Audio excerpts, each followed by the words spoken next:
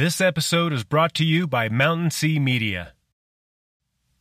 I spent half my life near the Pacific Ocean and the other half in the mountains of Central Oregon. These places are full of profound stories and experiences that guide my life, even now as a media creator and a beer professional. This is how Mountain Sea Media was born. I realized how impactful stories are to our lives and business. Stories share good experiences and the warmth of friends. They improve business by sharing these experiences and connecting deeply with our customers. If you'd like to connect better with your customers through copywriting and storytelling, contact me at jeremy@mountainseamedia.com. It's your story. I'll help you tell it. Welcome to a special mini-series of the Good Beer Matters podcast. These episodes are dedicated to helping the small, regional, large breweries, distributors, importers, as well as on and off-premise businesses in the beer industry survive this pandemic and even thrive once it's over. In this special series, we hear from industry experts to get their take on the biggest challenges and what you can do about it.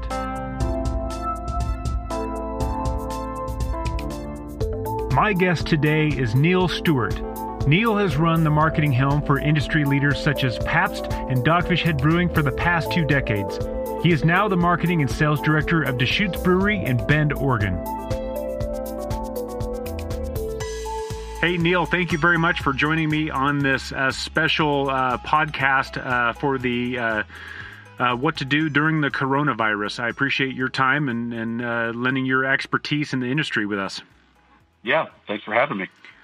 First things first, let's talk about of course, you are now the marketing and sales director for Deschutes Brewery. So I would imagine you're probably drinking a Deschutes beer right now. What are you drinking? Yeah, well, I'm gonna crack it open right now so we can get the full sound effect.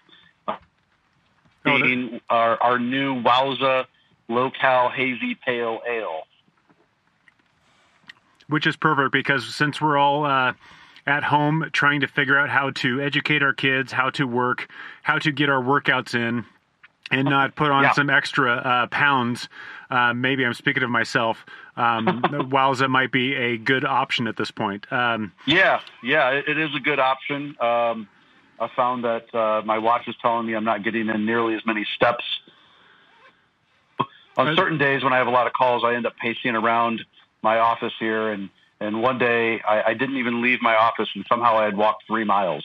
So that must have been a stressful day. You must have been pacing. Yeah, I was pacing quite a bit. So trying to get my steps in that way. But usually when I'm at the brewery, we have a few different buildings, and I usually have meetings in all of them, and I get my steps in that way. So this is my one of the ways we can kind of cut down on calories and carbs. The Wowza. That's perfect. My waistline often tells me I'm not getting enough steps in, but we've been able to get some workouts in just with the time we have. So good. Now I am drinking. This is partly a shameful plug, partly the beer is just so delicious. But I had the fortune and opportunity to collaborate with you recently on the release of a new beer, a new seasonal for you guys called Luna Joe. So I'm drinking a Luna Joe right now. Awesome. Which is a kind of a dark Mexican lager paired with, and partly I wanted to drink this beer for this episode. A little shout out to not only Deschutes, but it was kind of like a little shout out to 2-in-1. So a little shout out to the delicious beer put together by Deschutes, but they also partnered with some other fellow collaborators here in Central Oregon with Riff Cold Brewed, and they supplied the cold brewed coffee to go along with this dark Mexican lager, and it actually is delicious, and for me, it's a really good kind of happy hour beer. It kind of perks you up a little bit, as well as just kind of sets the tone for the post-work activity. So here's the Luna Joe and Wowza. Yeah, cheers. Yeah, I guess it is a good happy hour beer. One of the things that we've been telling people, working from home, or at least more people are working from home, is, if you need a little pick-me-up in the morning, and if you want to have a beer, nobody's watching. Nobody knows what's in the coffee mug. So no one's go judging. Ahead and pour a Luna Joe in there. Yeah, absolutely. Well, especially if you're working from home, you don't want to drink while you're working. But like you said, no one's watching, and that's kind of I always hit my daytime low about 2:00, so that's usually when I have my coffee. But if it's a Friday, well, okay, happy hour starts earlier on Friday than most days. So Luna Joe's one of those great ones for Friday. Yeah, perfect. Real quick, will you just kind of give us a synopsis of your background in beer? I mean, you've worked with some pretty big companies from coast to coast. Will you just kind of dive into that real quick and why you're talking to us today? Yeah, sure. So, well, I'm from the St. Louis area originally.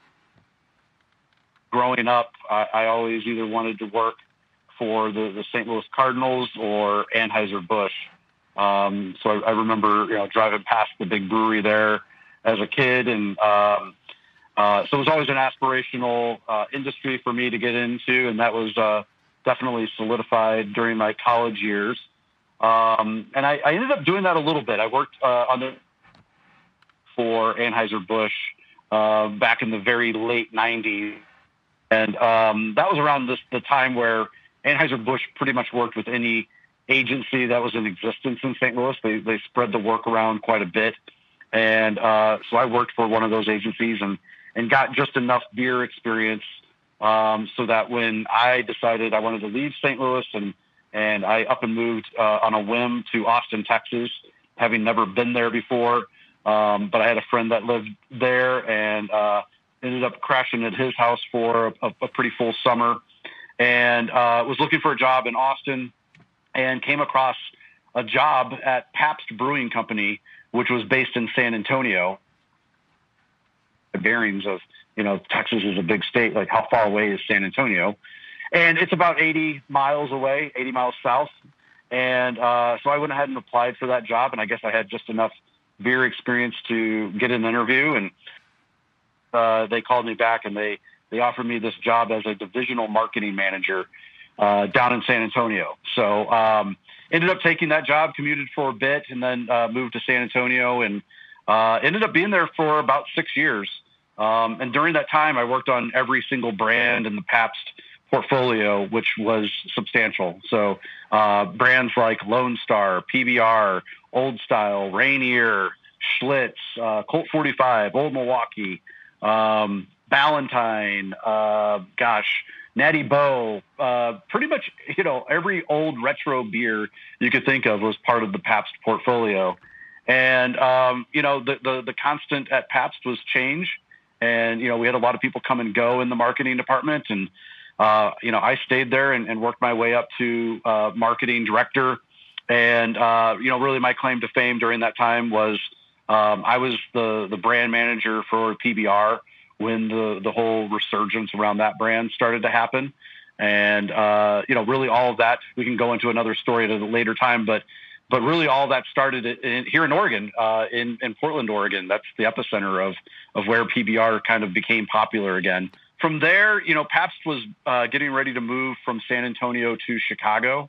And so, I was considering making that move, but my wife is from Colorado. And by that time, I really did have an interest in craft beer, and she found a job that was available in Denver for a brewery called Flying Dog, which was started in Colorado. And so I ended up taking that job so we could move to her home state and be closer to her family. And so I was marketing director at Flying Dog for, 3-4 years. And from there, let's see. Wow, where did I go? I went to I actually left craft beer. I worked at Mike's Hard Lemonade for a bit. So worked on some of their innovation brands. I worked for a marketing agency based in Colorado called the Integer Group, and Miller Coors was our client. And I had a little stint outside of the beer industry, and then all of a sudden, a friend of mine called me one day and said, "Hey, did you know the lead marketing job at Dogfish Head is available?" And kind of thinking back to my craft beer days, I wanted to get back into it. And Dogfish was always a brewery that I admired, and so I threw my hat in the ring for that. Obviously Dogfish is based in Delaware, and we lived in Denver, but it was good timing for us. If we wanted to move, we could. So we moved to the East Coast, and I spent 5 years at Dogfish. Had a great time there.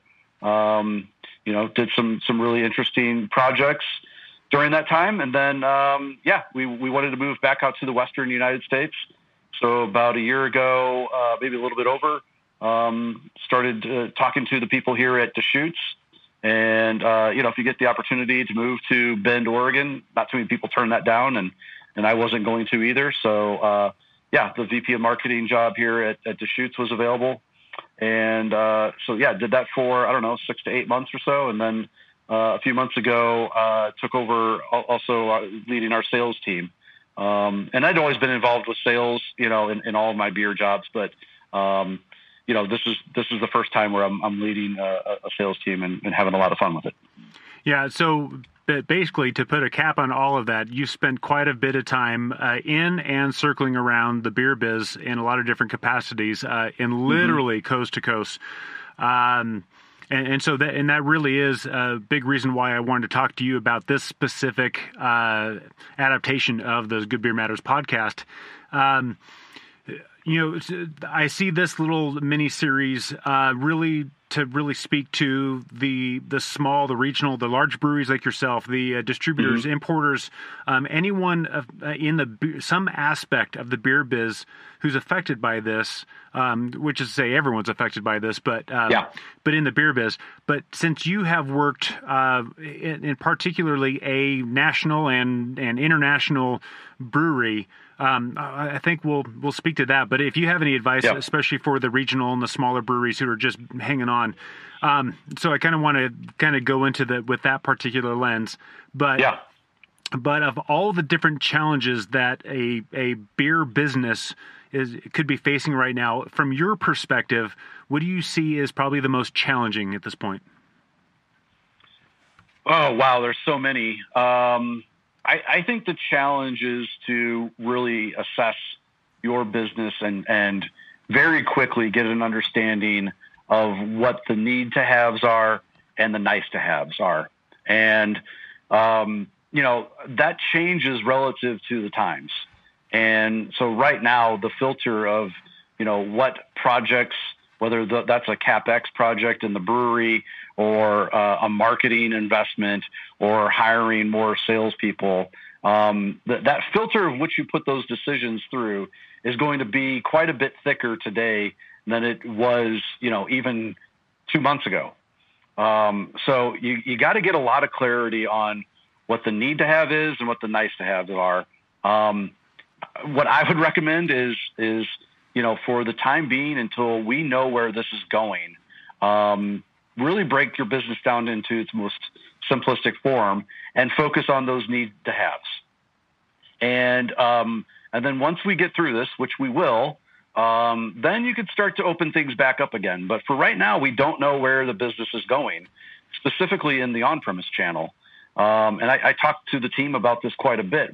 First of all, we don't know when on-premise is opening back up again. We all, watch the news and read the forecasts of when we think that might happen. And we all have an opinion, but we don't know. We don't know how consumers are going to react to, shelter in place being opened back up. And what does social distancing look like in bars and restaurants and brew pubs moving forward? What does consumption look like? How many people will be permitted in, a space versus what it was before? So there's a lot of unknowns. And until we start to piece those answers together, I would recommend having a very conservative approach towards your business and your expenses right now.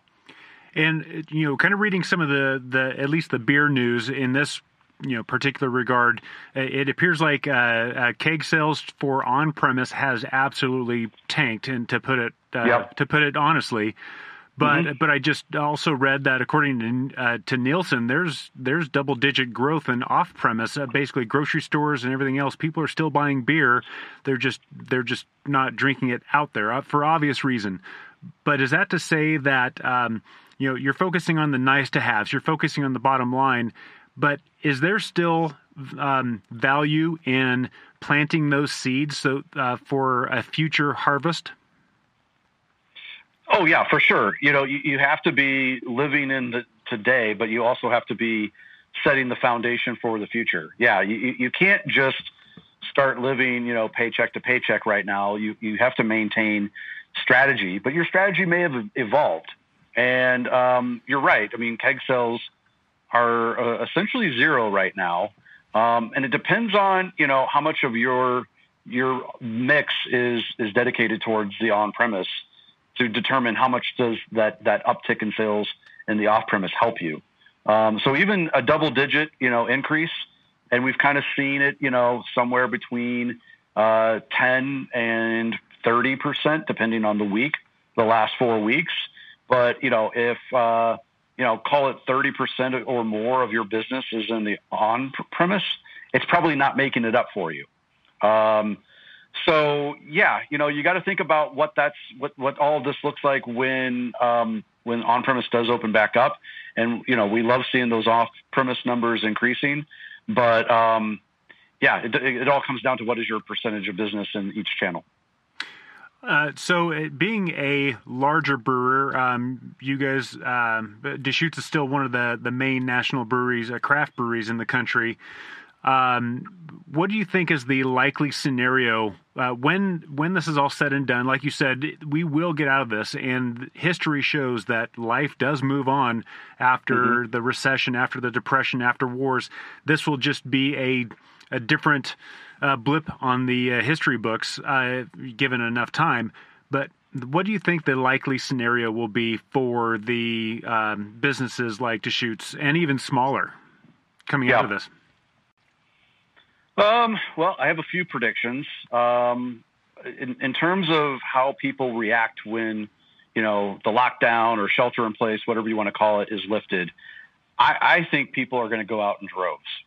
And I think bars and restaurants are going to be crowded. And I think if that happens in the next 60 to 75 days, it'll be interesting to see how, local and state governments regulate that, if at all. In terms of how many people are allowed in an establishment. The shelter in place could be lifted before, those government institutions have a chance to really think about how they should regulate that. And the reason why I believe that is if you look at even at China, when their lockdown was lifted, they showed photos of, national parks and monuments, and people went out like crazy. So I've been riding my bike around Bend here, and, the weather here was phenomenal over the weekend, and people were out in their front yards. I saw some people not tightly congregated in parks, but they were sitting out in parks. People are raring to go. They want to go out and do something. And so I do think that they're going to go out quite a bit. Now, whether that sustains itself or not, that's the question I don't know. After that initial blip, how much do they continue to go out to bars and restaurants? I think that might be more affected by the economy, more so than, the fears of spreading the virus. Whether that's right or wrong, I don't know. I guess I have an opinion on it. I'd like to see people continuing to practice social distancing until we have this thing really under control. But I think the economic factors are going to dictate the sustainability over the long term. In terms of buying habits, what we're seeing already is a move back to, trusted brands, trusted styles. And I think there are two reasons for that. Number one, people aren't going to the store nearly as much as they used to. So when they're buying something, they're just not in the mood to take a risk. They're buying whatever they know, not what they think, what they know they like. Even if that means that they got to give in on variety, so be it. They just want to make sure that they have the right snack or the right frozen pizza or the right beer. They don't want to make a mistake. And I think the other thing that's happening is shoppers are trying to get in and out of stores as quickly as possible. So, believe me, I love roaming up and down the beer aisle and spending 20 minutes picking out the right 6-pack. It's, I'm probably kind of weird, but I think probably a lot of people who are listening to this podcast will understand that, that's part of the fun. But right now people aren't doing that. They're not roaming up and down that beer aisle. They're going in there. They're saying, all right, I want to get out of the store as fast as possible. So again, they're going to what they know and they trust.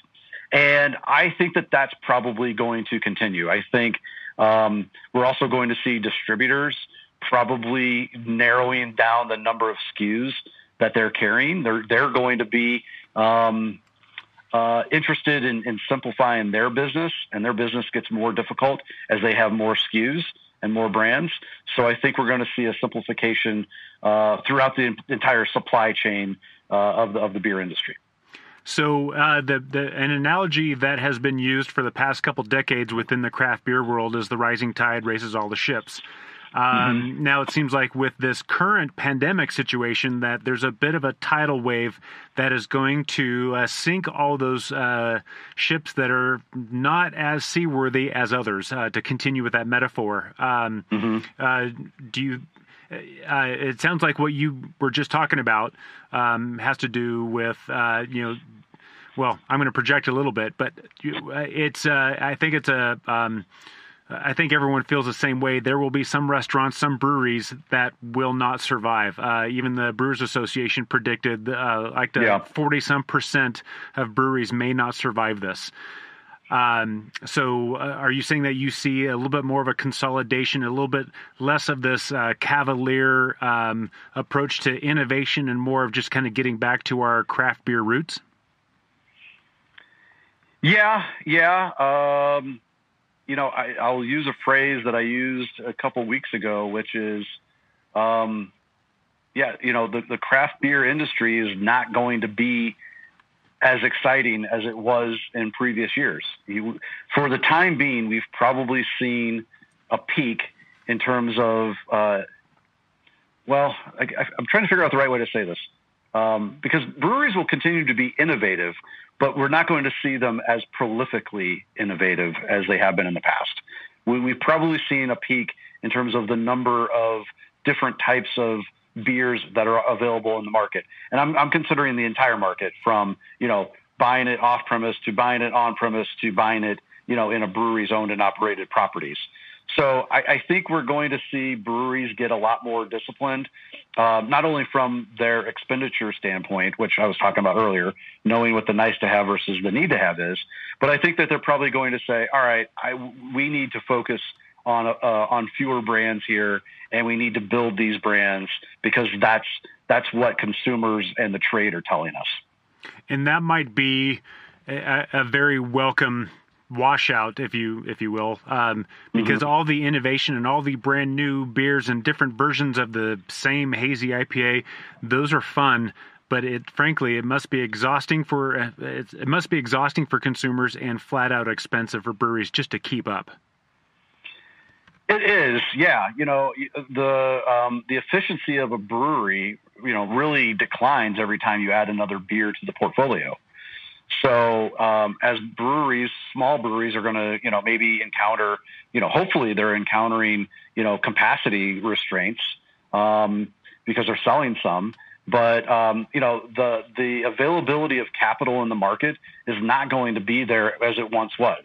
It's not going to be as easy to find an investor or take out a loan to install new tanks. So you're going to have to squeeze more profitability out of your existing facility. One way to do that is by getting very focused on what brands you're brewing. And, that has a pretty significant impact on everything from, packaging design cost to raw materials to tank space to institutional knowledge of how to brew those beers. So there is a business benefit for getting more focused. In the craft brewing industry, we have this theory that on the surface makes a lot of sense. The more beers you brew, the more opportunity you have to sell. But the problem is that the counterintuitive is really the right answer. Getting focused on fewer brands actually results in better sales. And that sounds very similar to the conversation about multitasking used to be held as the way to do things. Yeah. And now we're learning that, no, you're actually less productive when you multitask than when you just focus and do one thing and do it really well. that's a great analogy, and I'm totally going to steal that from you. It's all yours. But I have an audio recording that it was mine. So yeah. it's going to cost you one of those cases of beer you were talking about. You got it. That's worth it. Now, for to kind of get back on script a little bit, talking toward specifically breweries that occupy that same national brand space, like Deschutes and Dogfish Head and Sierra Nevada and the like. These are breweries with a vast footprint, and from the outside looking in, one would imagine there are resources to help one weather a storm such as this. And if that's wrong, please speak to that. But speaking to breweries that are regional, smaller, and those who are just the mom and pop brewery down the street that's just hanging on, what advice do you have for the breweries of your size and smaller to help them survive and to set themselves up to thrive as we come out of this craziness? Yeah, well, it's a great question. We've kind of hit on a couple of the points, but I'm a big believer in having a plan and being very thoughtful. I think one of the best investments you can make if you don't have a great format or structure for your strategic plan, find someone who knows how to do that and invest in that and learn how to do it yourself. It's not something that you need to invest in over and over, but definitely, take an online class, hire a consultant that knows how to do that, and get a really good strategy and plan in place, and then be disciplined enough to execute it. If you don't have your plan written down and you don't have your strategy, galvanized throughout your entire organization, you're just going to continue, living, as I call it, paycheck to paycheck. And I think an investment in something like that is worth it, especially when, we're all investing in, some of the marketing elements and, like I said, packaging design. And packaging design is important, but, you got to kind of walk before you run. And the walking is the foundational, strategy and plan of the company. So get that in place. Make sure that your entire company is absolutely clear on that and understands the plan. Sometimes, we have so many great people in this industry that are so energetic about, the product itself and the marketing side of it. But where they don't do as good of a job as they need to is kind of building the internal advocates that you need before you get the external advocates. So getting everyone on board with your strategy and your plan is just absolutely critical, especially in this kind of environment where, quite honestly, people are afraid. They don't know what is going to be the outlook on, of the economy in the next 12 to 24 months. So having them really bought into, again, your strategy and your plan is an absolute must. Perfect. And I'm going to steal that one from you. Okay. So we're even now. But I think that would be wise. I think it's safe to say that there's a lot of fear. There's a lot of stress. There's a lot of distraction, especially my wife and I are at home from our respective work and trying to educate kids and trying to keep everything going. So to say that I'm going to work on my business of writing and everything else, it's not quite the same as it once was. So I think refocusing, doubling down, and focusing on that strategy, coming up with a plan and executing the plan right now is vital, because anyone who studied history past 8th grade knows that life goes on after these hardships, and so we need to be ready for when that time comes. And you got to have that strategy on paper. It doesn't count when it's just in your head, because a lot of things make sense in our head, but not when we put it on paper. So you got to put it on paper, and your strategy needs to clearly articulate how you're going to win. That's all strategy is. I learned this from one of my mentors in this business, because a lot of people will get confused on strategy and tactics. But strategy has to clearly articulate what path you're choosing to win. Fantastic. Where can people connect with you or Deschutes and essentially follow your lead as we eventually head out of this pandemic? Yeah, I mean, you can follow Deschutes on, all of our normal social media platforms. I'm sure we're pretty easy to find there. As far as me, I'm kind of active on social media platforms as well. So just Neal Stewart on Twitter and Instagram. And, I post a lot of stuff on LinkedIn. So take a look for me there. And I guess if I'm saying this out loud, this means I have to do it, but I'm also starting my own podcast. So Jeremy, maybe I'll invite you to be a guest. But I'm planning to launch that sometime, in mid-May. And, my podcast is going to be mostly about, it's going to be called, Hey, Let's Talk Shop. So it's mostly about marketing and design and, sales strategies. And then occasionally just kind of talking about beer. So hopefully you can find me there. That sounds exciting. I can't wait to hear more about it. Before we sign off, do you have any final words of wisdom or advice? Just everybody hang in there. We're going to get through this. I had a friend that I talked to today who is I'll just say someone whose opinion I trust because of the line of work that they're in. And he said that there is light at the end of the early part of the summer.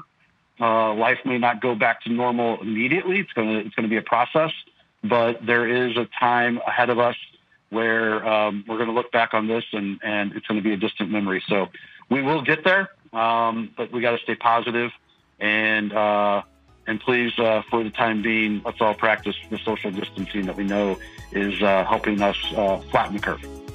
Thank you so much for coming on this. Yeah, thank you. Enjoyed it.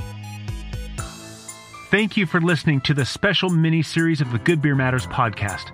I hope it was helpful, and I can't wait to have a beer with you out in public again soon. Until then, cheers.